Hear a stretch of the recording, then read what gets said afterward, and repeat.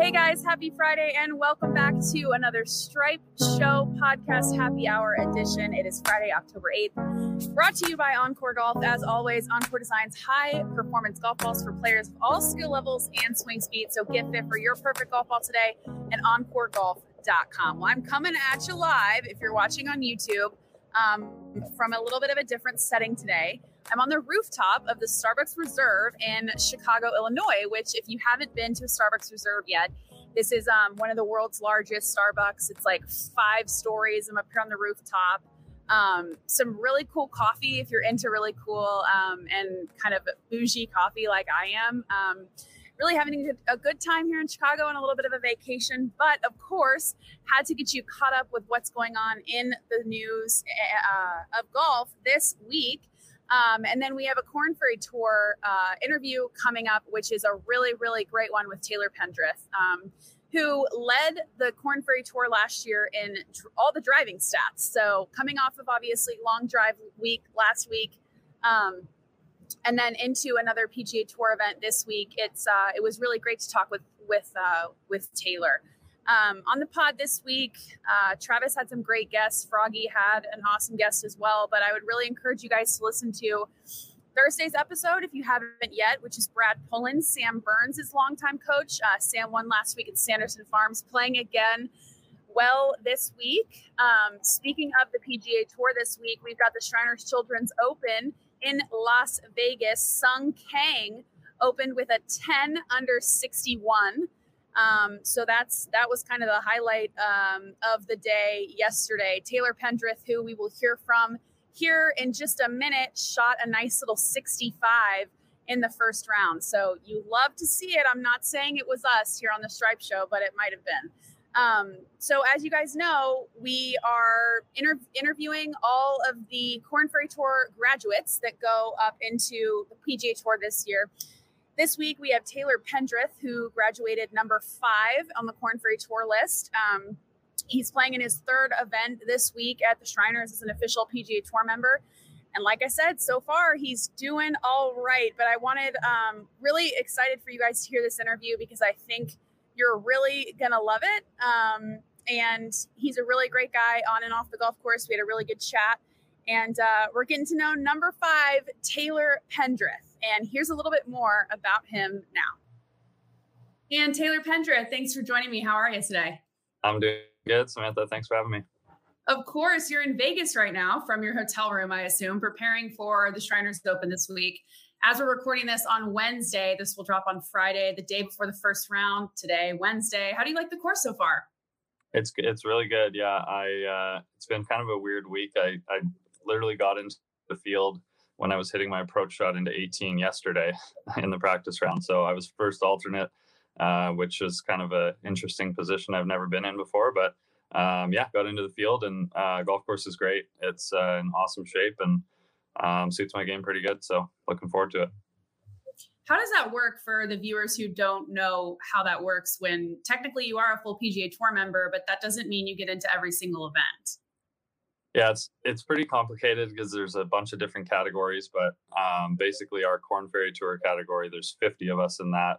And I believe I'm number 10 out of 50 on the priority rankings. So lots of guys are playing this week who are ahead of us, and the CJ Cup's next week, also in Vegas. So a lot of the big boys are here. And so it just happened that I believe I was 2 or 3 out to when I was traveling here, and then there was some top 10s from the previous week that bumped me back further. And but yeah, ultimately I moved up and got the phone call yesterday, and so happy to have a tee time and gonna get ready for the week.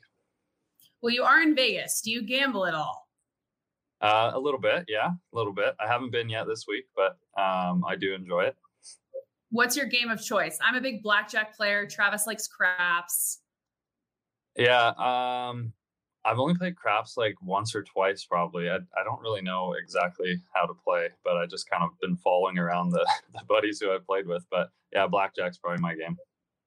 Travis was talking yesterday about who he thinks would be the most fun PGA Tour player at the craps table. For some reason, he said Patrick Reed. I think that's the worst answer of all time. But if you're at the blackjack table and you want to take one PGA Tour player to sit there with you and run the table, who would it be?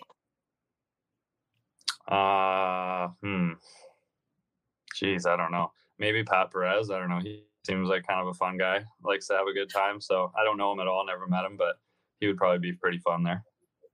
That's a great answer. I didn't even think about that. But we can get back to golf. I went on a tangent there, but this is your third event in a row, right? Second event in a row. We played Napa and then had a week off. And then was in Mississippi last week for Sanderson Farms, and then this week here in Vegas. So third event as a member, second in a row. So how does it feel to finally be out there in the big leagues? Yeah, it's great. It's it's been kind of a lifelong, I guess, goal of mine, and I've got a taste of it the last, I guess, year and a half with the Korn Ferry Tour giving the top 10 guys the alternate field events, which was awesome. So have had a little bit of experience and have played decent in those alternate field events last year. So it's great to be a full-time member where your results actually count for FedEx Cup points. And so it's a new experience for me. I've never been a PGA Tour member before, but it's been super fun so far, and it's going to be a long season, but it's great to be out here finally. Well, you had two very respectable finishes for your first two tour events as a member, T36 at the Fortinet and T39 at Sanderson Farms. Talk to me about your preparation for this season. Is it any different? Do you look at these events any differently than you did the Korn Ferry Tour last year? I think it's, I just got to keep doing more of the same stuff that I have been doing. Obviously the things I've been working on and my preparation has been working in the past few years. I've been playing some really nice golf, obviously on a lower level, but just going to try and keep things very similar and try and stay in the same routines. And, at the end of the day, it's a golf tournament. It's, obviously the PGA Tour, it's the best tour in the world. But just going to try and prepare like I have, the past couple of years and go about my business and play some good golf and see where that gets me. Keeping it simple is always a good strategy in golf. I used to remember my parents used to tell me, I played in college, but I'm washed up now. They used to say, boring golf is good golf. If you could just, pars are fine.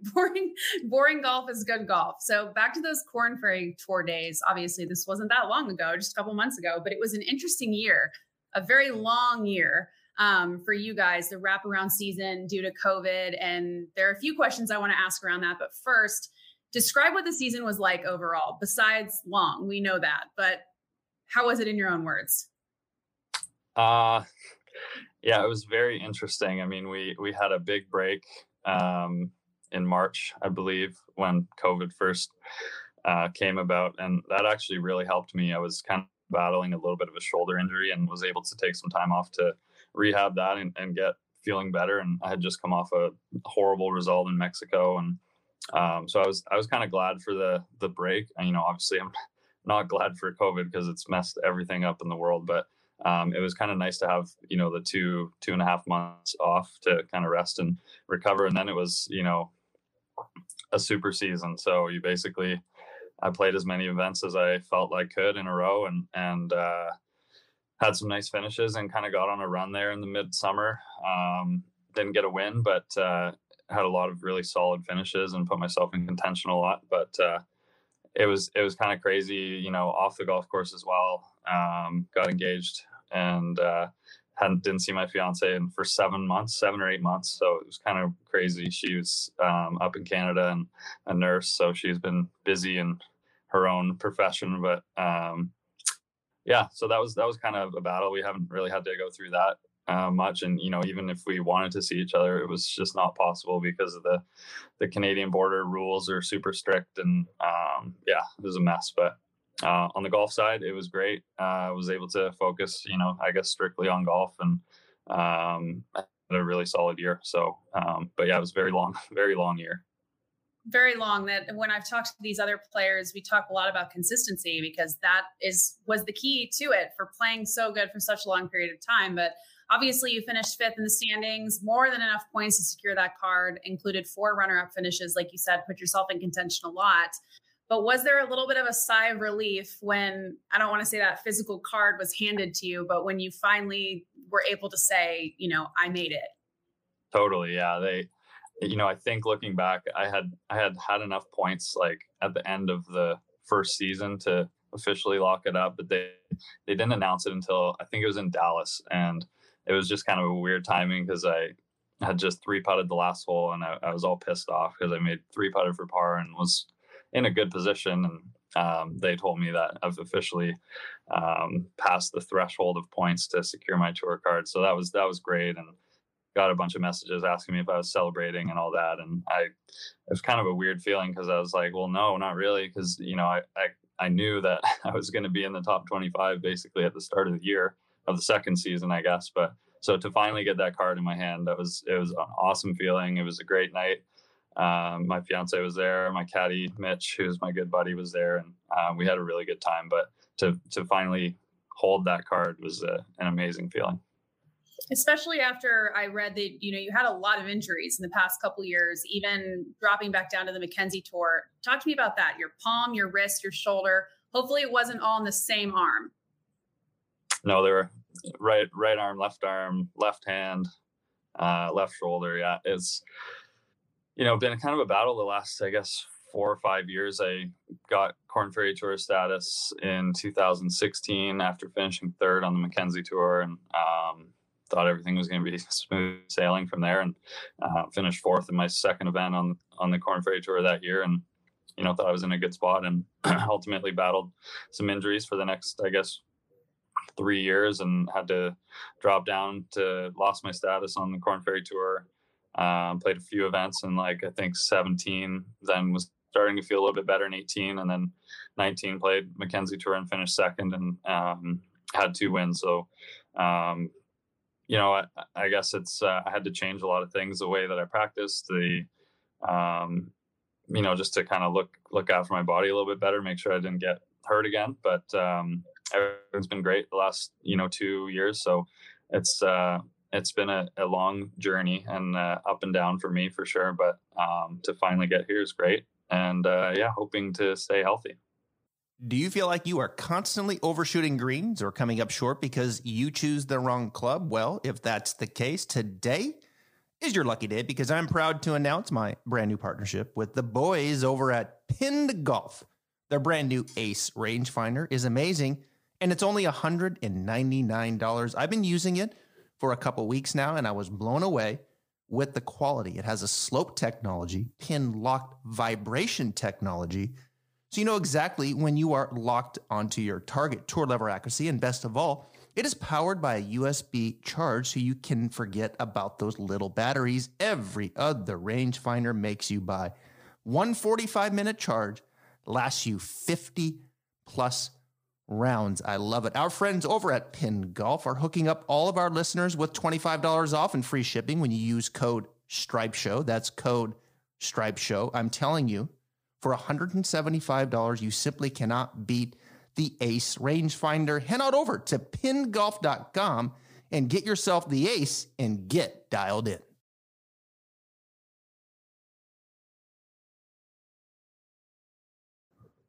Talking about those changes to your practice, and I'm sure even to your swing, Travis is an instructor, as you know, who hosts this podcast Monday through Thursday. I take over on Fridays. We do like to talk a little bit of golf swing. So when your swing feels off, what's going on for you? What do you always have? What's that one thing you have to go back to remember to kind of get back on track? Well, first of all, I would say I'm a field player for sure. I have probably only looked at my swing on video. I mean, not many times, maybe 10 times. I rarely, look at my swing on video. So, what I like to see when I'm hitting driver, driver's probably the best club for me. I like to be swinging left. So I like to see the ball drop right. That's been a change in the past couple of years. Yes, I used to hit big draws with everything and still like to draw the irons, but the driver, I like to see it fall right when I'm driving it really well. So if I'm hitting it left, I know my club path is probably too far from the inside and I'm getting stuck, and it's either a block or a big draw. So I like to just make sure that, I'm swinging left a little bit, ball starting left and fading to the right with the driver. But yeah, I mean, I work with Derek Ingram, and he's been great over the years, but I basically was self-taught my whole life. I didn't have a lesson until I was 18, I think. So my swing's kind of homemade, but Derek's been able to work with me within my swing and made it a lot more consistent over the years. So.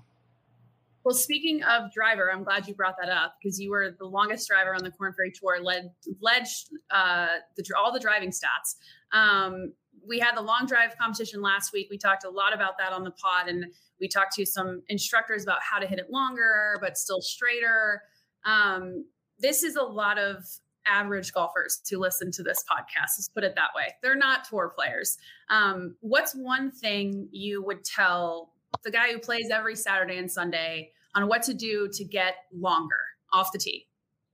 Well, I would say they could probably practice hitting some drivers, just lifting that left foot off the ground a little bit.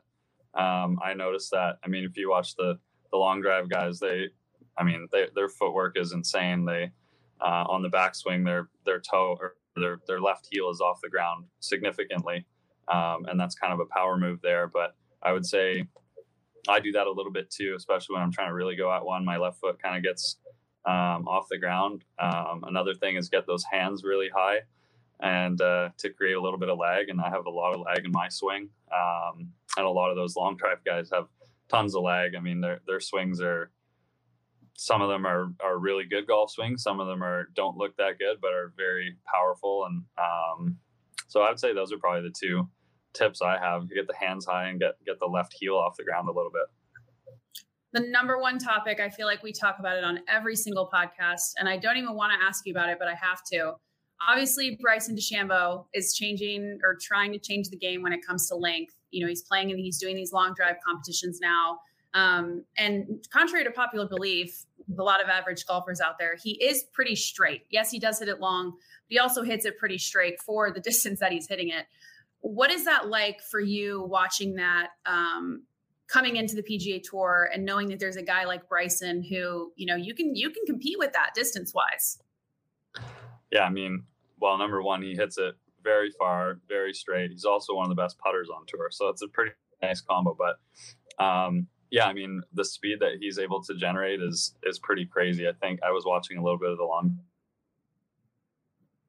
drive streaming on YouTube, 219 ball speed. That's fast. I think the most I've ever had was like 195 with a normal driver. I think he's got like 205 or 207 with a normal driver. So that's really fast. And that's just happened, you know, in the last year, basically from his training and all the speed drills that he does. But it's pretty cool to see somebody pick up all that speed in such a short amount of time.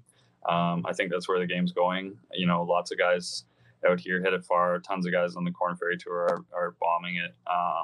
And it's all about controlling that, I guess. If you can hit the fairways and hit it 350, it's definitely an advantage. So, but, you know, obviously you got to have all the other aspects of your game well tuned, and he's one of the best putters out here. So that's why he's succeeding so well.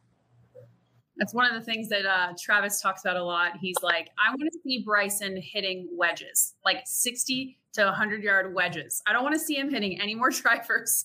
Get on the range with your wedges. And that's just something that you make a good point. Like, yeah, he can putt. Yeah, he can drive it. But it's that middle shot for him that's keeping him from being the best player in the world. I feel like he's got everything else.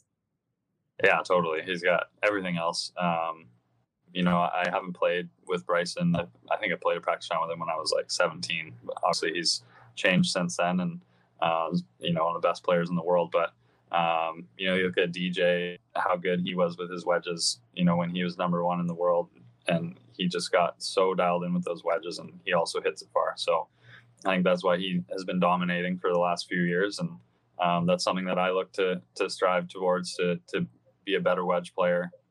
Obviously you got to still practice the strengths and drive it well. But when I'm driving it well, I have lots of wedges in. So if I can get a little bit better with that, a little bit better with the putter, then hopefully have some good results. But yeah, it's golf's an all around game, and you got to be on with everything to win. So lots of different aspects to this crazy game. But hey, as you know, we're doing this series, getting to know everyone on the Korn Ferry Tour who graduated. So we've got rapid fire questions. They're the same list for everyone that we're interviewing for this series. So just answer with the first thing that comes to your mind. Okay. All right. Biggest thing you're excited about on the PGA Tour this year? Probably playing the Canadian Open if it happens. Hopefully it happens. Best golf tip for the weekend golfer. Can be anything. Oh, geez.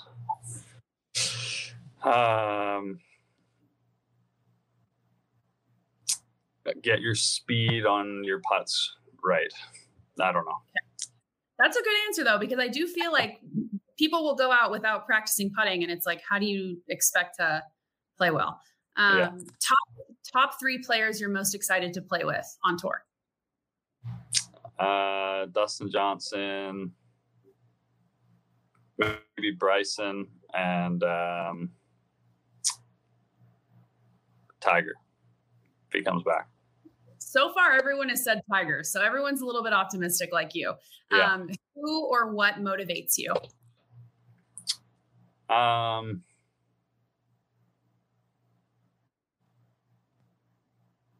I would say maybe my family and friends motivate me, especially the last couple of years. I haven't seen anybody. It's been crazy, and they're all pulling for me in a different country. And so we're just relying on text and FaceTime, but they're all rooting for me. So I want to perform well for them so they can have something to cheer about back home above the border. Love that. Three words to best describe you as a person. Oh, geez. I'm not very good describing myself. I'd say fun, laid back, and easygoing. What about 3 words to best describe your golf game?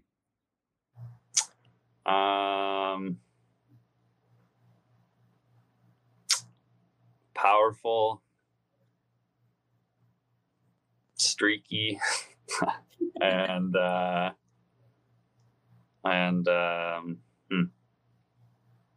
interesting. I like to keep it interesting out there. That works. Passions that aren't golf related. Any hobbies? Hockey, probably number 1. I enjoy following it. Toronto Maple Leafs are my team, and played my whole life. And my cat, he's a hockey player. He played pro hockey for a bit, so we're always, if we're rooming together on the road, we're watching hockey. So that's probably my number 1 other passion. If you weren't a golfer, what would you be doing? Is it hockey? Well, I think every Canadian grows up dreaming of being an NHL player. So that was also my dream when I was a little kid. So yes. Top 3 favorite courses you've ever played.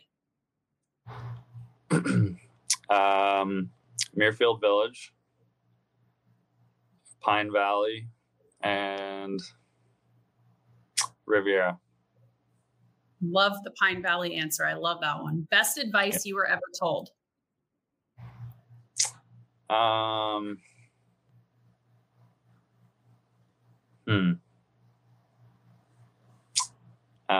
If you think you can, or if you think you can't, you're right. That's a good one. And then their last question, your most memorable golf shot to this day. I would say probably the 2-foot tap in that I had in Edmonton to win my first professional event on the Mackenzie Tour. That was pretty memorable for me. I'd been really close in the past, lots of seconds, and lost in a few playoffs. So to get that first win and, really, I guess, tell myself that I can win, it was great. And then I followed that up with another one a few weeks later. But to get that first one was pretty memorable for me. A 2-footer, I think my hands would be shaking so hard. It's crazy when you watch those guys have those 2 and 3 footers to win, they don't look like they're nervous at all. I guess that comes. I've definitely failed in the past and in previous years, and kind of learned from that. And I feel like when I'm under a pressure situation, I like to go faster rather than slower, just to.